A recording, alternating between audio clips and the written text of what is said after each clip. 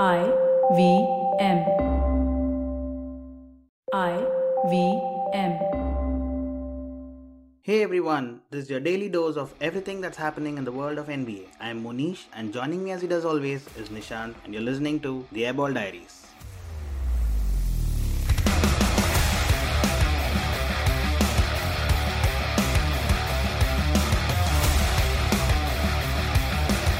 If you heard yesterday's episode, we spoke about how the Denver Nuggets were struggling and the season was over for them.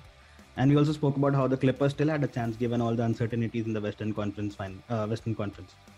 Guess what happened today? The Denver Nuggets thrashed the Miami Heat, and the Clippers got thrashed by the New Orleans Pelicans, who are languishing in the bottom half of the table. A lot of fun stuff coming up on today's episode, including we'll look at the Warriors and the Suns game that is coming up tonight. Whether you're an established sports person or a budding one, or simply a sports enthusiast, join us, Tanvi and Shlok. We are two passionate pro badminton players talking policy, mindset, and everything sport. So tune in to The Millennial Athlete every Monday. Only on the IVM Podcast Network. Trust us, it's gonna be lit. All right then. The Clippers lost to the Pelicans. Jonas Valanciunas, he had a monster night. In the first half itself, he scored 29 points in the first 15 minutes, including 7 of 7 from 3. For a minute, I had to check, are the Clippers playing the Warriors again or were they playing the Pelicans? Because didn't see that coming. And he ended up with 39 points and 15 rebounds. Clippers just got outclassed. No chance of comeback. And I looked at Valanciunas' season numbers and they look pretty impressive. He's averaging 18 points and 12 rebounds. He's averaging 50% from 3, which is like, wow. And two other big men had great games today. Christian Wood, he scored 24 points, 21 rebounds. The Rockets won 3 consecutive, by the way. They are the longest streak in the Western Conference, apart from the Warriors and the Suns. And Sabonis, who actually ended up in the losing side, but he got a very crazy stat line, 16 points, 25 rebounds, and 10 assists. 25 rebounds. And he's averaging 17 points and 11 rebounds this season as well.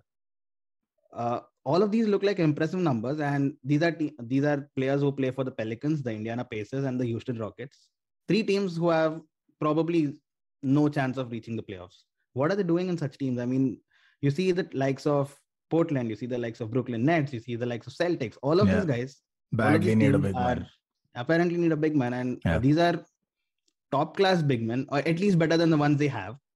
What are these guys doing in these teams? And they're not on crazy contracts either. No answer. I think the problem is more from the other end as to what take any of those teams that you mentioned. You take the Celtics, you take the Trailblazers, add a bunch more where it's really weird why teams with this big man problem find it this hard to make any move. I mean, forget anyone else. Boogie Cousins really recently got signed up. Milwaukee. He'd be better than pretty much anyone else that they have at this moment. At least he can come off the bench and supplement what you have in your starting 5. Let's say Boston. Let's say they want Williams to start and groom him. Fair enough. Who's your backup? Zilch. Nada. None. For a team that knows the price to pay when somebody gets injured and knows it really well, it's shocking that they've done nothing for so many years. Same goes for Portland. I don't know when they'll realize that Nurkic is not that guy. Even if he is defensively, offensively, it's just, the other way around. Even if he is offensively okay once in a while, defensively, it just goes missing too often. And very injury prone as well. Highly injury prone. No good answer, man. But with Sabonis, I can understand that he would be an expensive acquisition. You would have to give up a lot to trade for Sabonis. But somebody like a Chris Wood, surprised that nobody has made a move for him yet. But a lot of these guys will have contract years coming up soon. It'll be a get paid or leave situation. I would imagine the Pacers would like to retain Sabonis, but someone like a Wood, someone like a Valanciunas should be easy to get. Valanciunas has been moved around quite a lot. So from the Memphis Grizzlies, they apparently thought Steven Adams would be a better fit in that lineup. Steven Adams is kind of almost out of the rotation right now because Jaren Jackson Jr. has taken that place. Steven Adams starts, but it plays 15-16 minutes a game. That's about it. So Valanciunas is balling out. Sabonis is balling out. Christian Wood is balling out. Look at the size of these contracts. Valanciunas is in a 30 million contract for 2 years. Christian Wood is a 41 million contract for 3 years, which is not crazy, like approximately 13, 14 million. Sabonis is on a 74 million contract for 4 years, which is like around the same number, 12, 13, 14 million. That's not an expensive contract.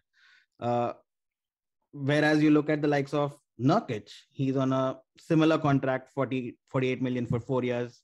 You look at Porzingis, he has 160 million contract for 4 years. Okay. So Porzingis was on a max deal. Sabonis, I think is this his rookie extension? I think this was his first senior pro deal.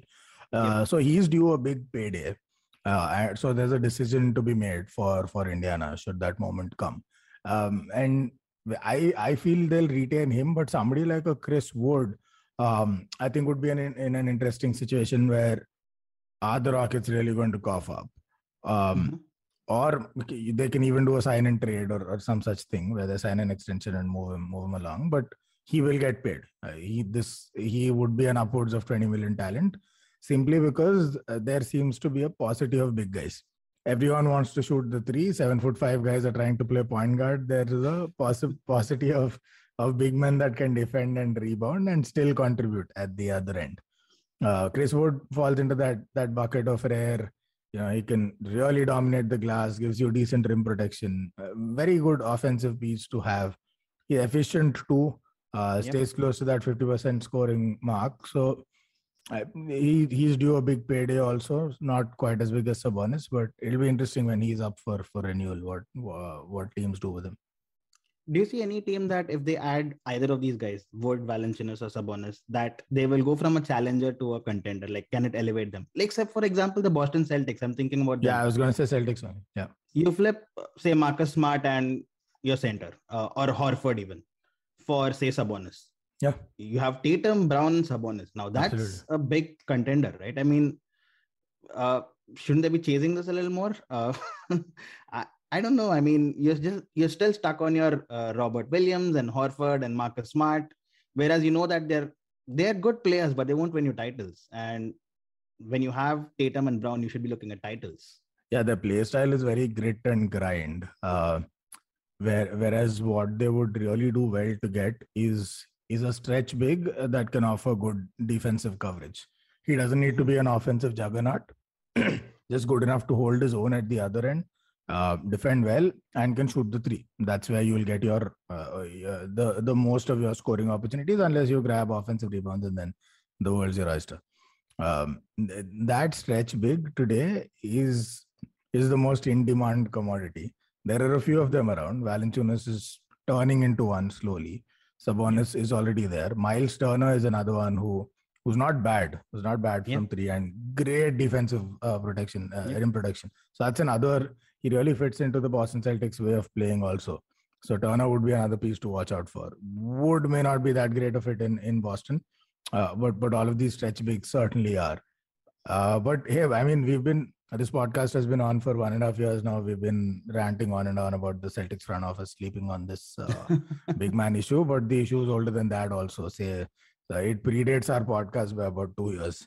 They haven't done a damn thing about this. Horford has gone, sucked, come back, and he's still one of their primary options. He went from Celtics, went to the Sixers, went to OKC even, sat out half the season, came back to the Celtics. I forgot he was in OKC also. Yeah, wow. They decided not to play him because they wanted more draft picks. Of course.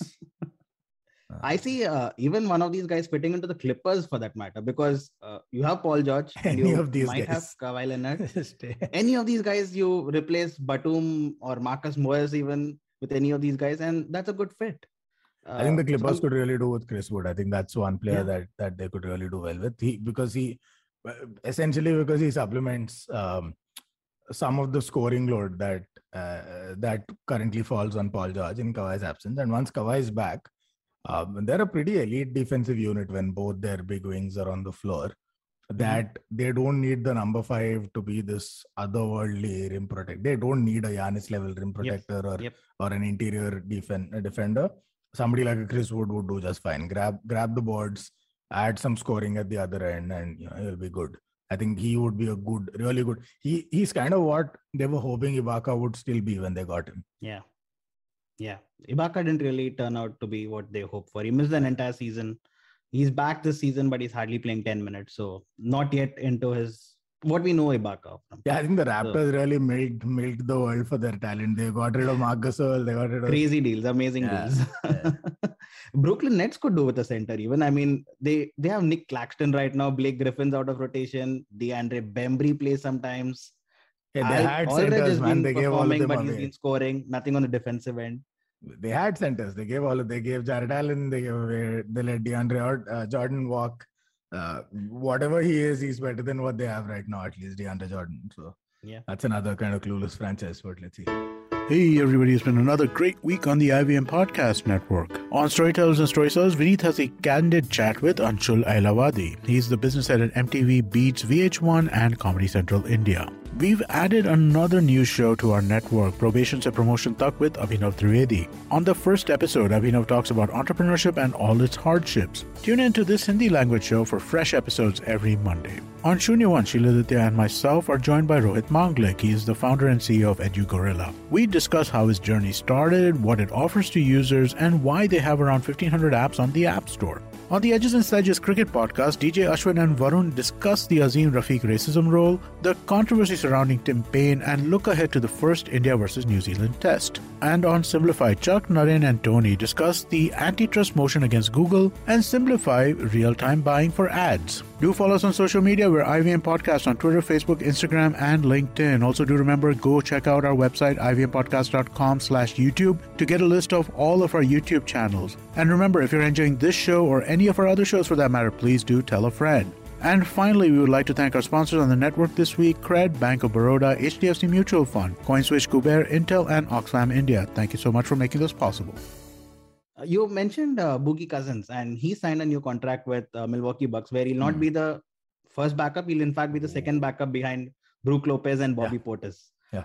So how do you see that deal? I mean, do you think something's wrong with Brook Lopez? Because he's not been playing from a while. Bobby Portis has kind of replaced him without anyone noticing. Right. And he's been performing at Pretty the well. levels of Brook Lopez, or even better, in fact. Yeah. Do you think the Milwaukee Bucks can run this back-to-back, given that they're back now, they're fifth in the table, 7 consecutive wins. Giannis is playing like Giannis plays, like an MVP. Middleton's coming back from his COVID, is a little slow, but Allen is there. He's Grayson Allen. He's shooting 43% from 3. Drew Holiday has been flirting with triple-doubles every time he plays.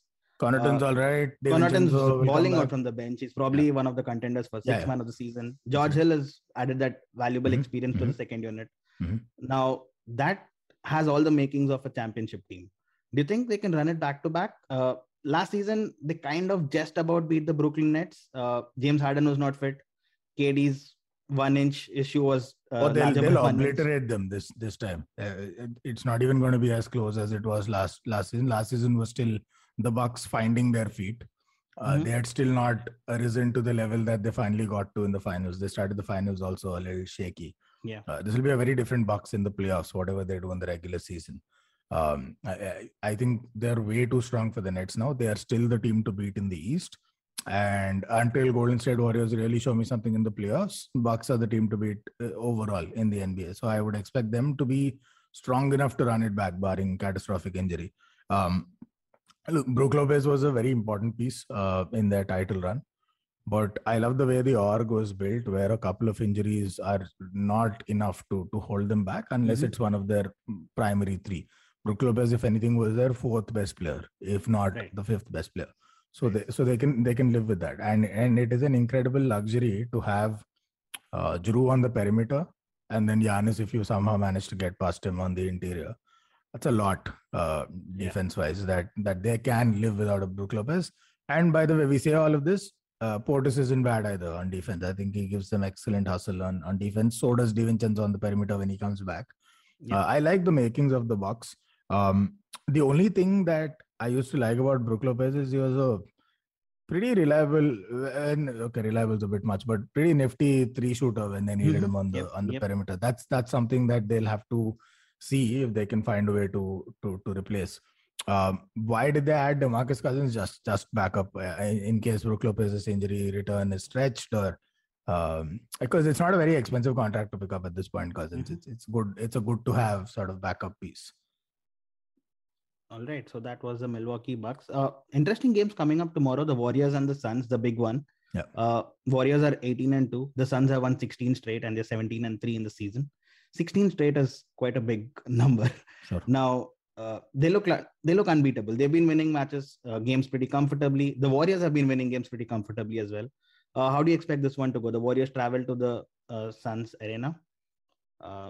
And this is a back-to-back, by the way. In a couple of days, the Suns travel to the Chase Center down here in the Bay.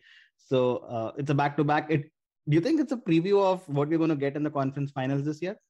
It may well be. I think these are two really strong teams, and by far and away the strongest teams in the West right now. The Jazz are a distant third for me, just in terms of strength, regardless of how the standings shape up.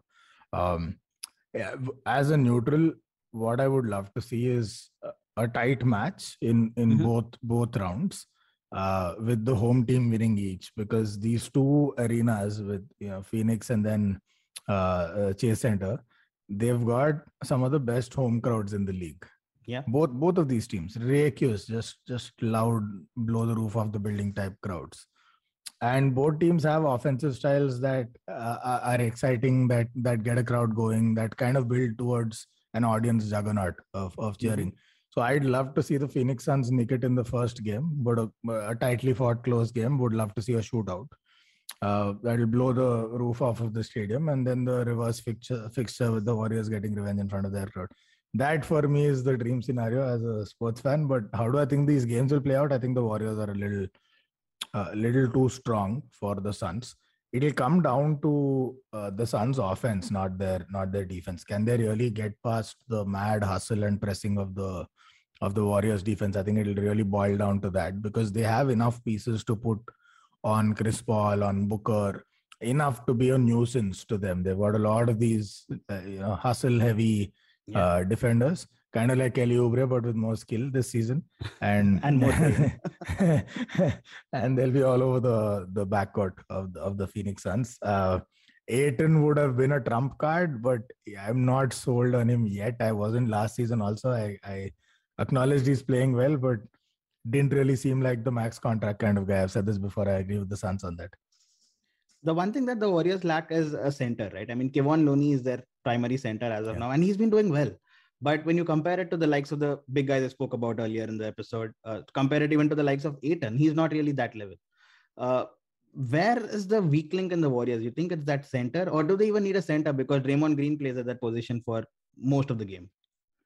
Yeah, I think they're one of those rare team defense units where one person or one particular role doesn't really matter all that much. I mean, they won the chip with Bogut or whoever it was at center. I don't even remember now who the center was in their first chip win. So they can live without. Don't fix what's not broken. They've never really played with a top class center. That's never been their game.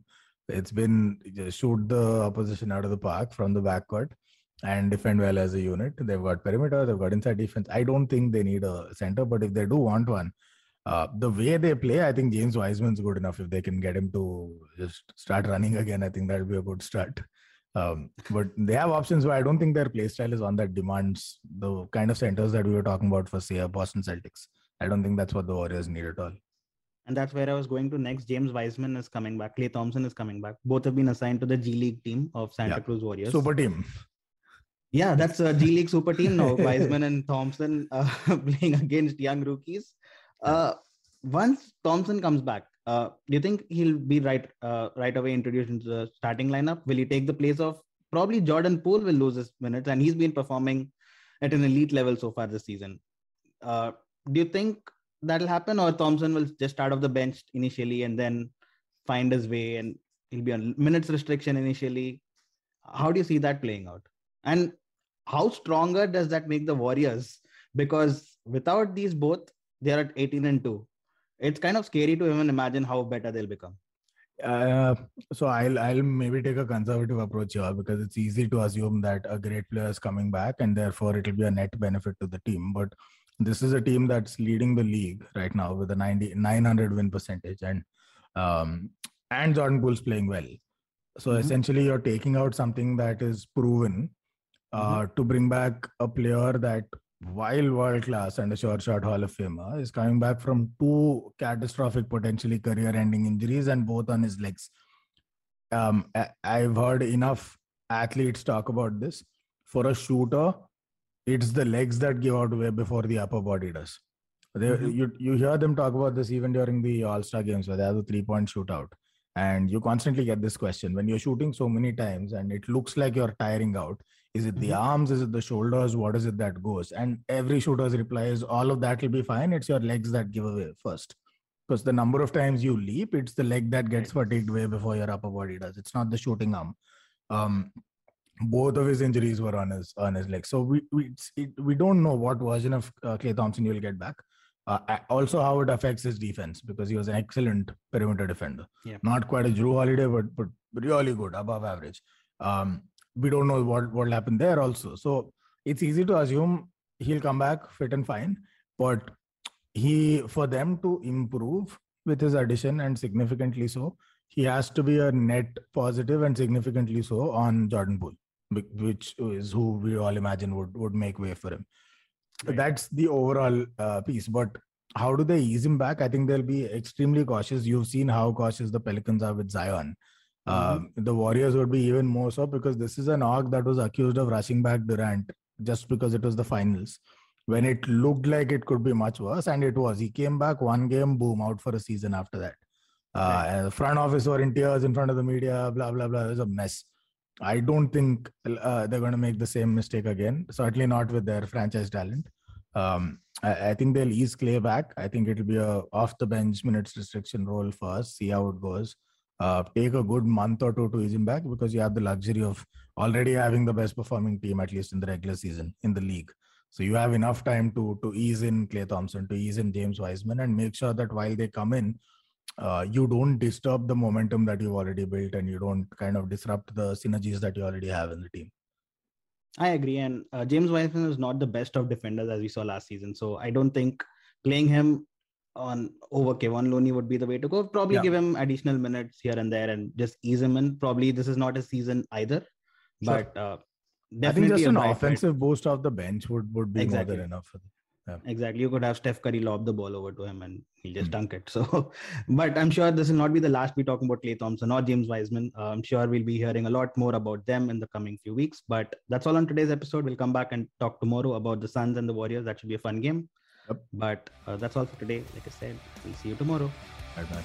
Hey, if you enjoyed this podcast, don't forget to check out our other interesting podcasts on the IVM network. You can listen to us on the IVM podcast app, ivmpodcasts.com, or wherever you get your podcasts. You can also follow us on our social media. We're at IVM Podcasts on Twitter and Instagram. And if you want to reach out to us, and you know you want to reach out to us and tell us that our opinions on your favorite players are trash. You want to tell us Magic Johnson is still better than Steph Curry and you don't think Steph Curry has changed the game. For all that and more, reach out to us on both Instagram and Twitter.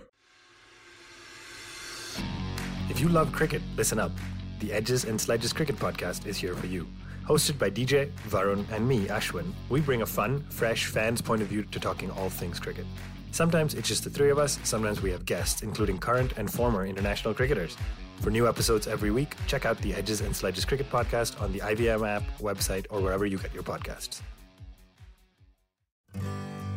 Working Monday to Friday glued to your chair making you feel dull? Worry not. Get your 5-minute weekly dose of travel around the world with Postcards from Nowhere.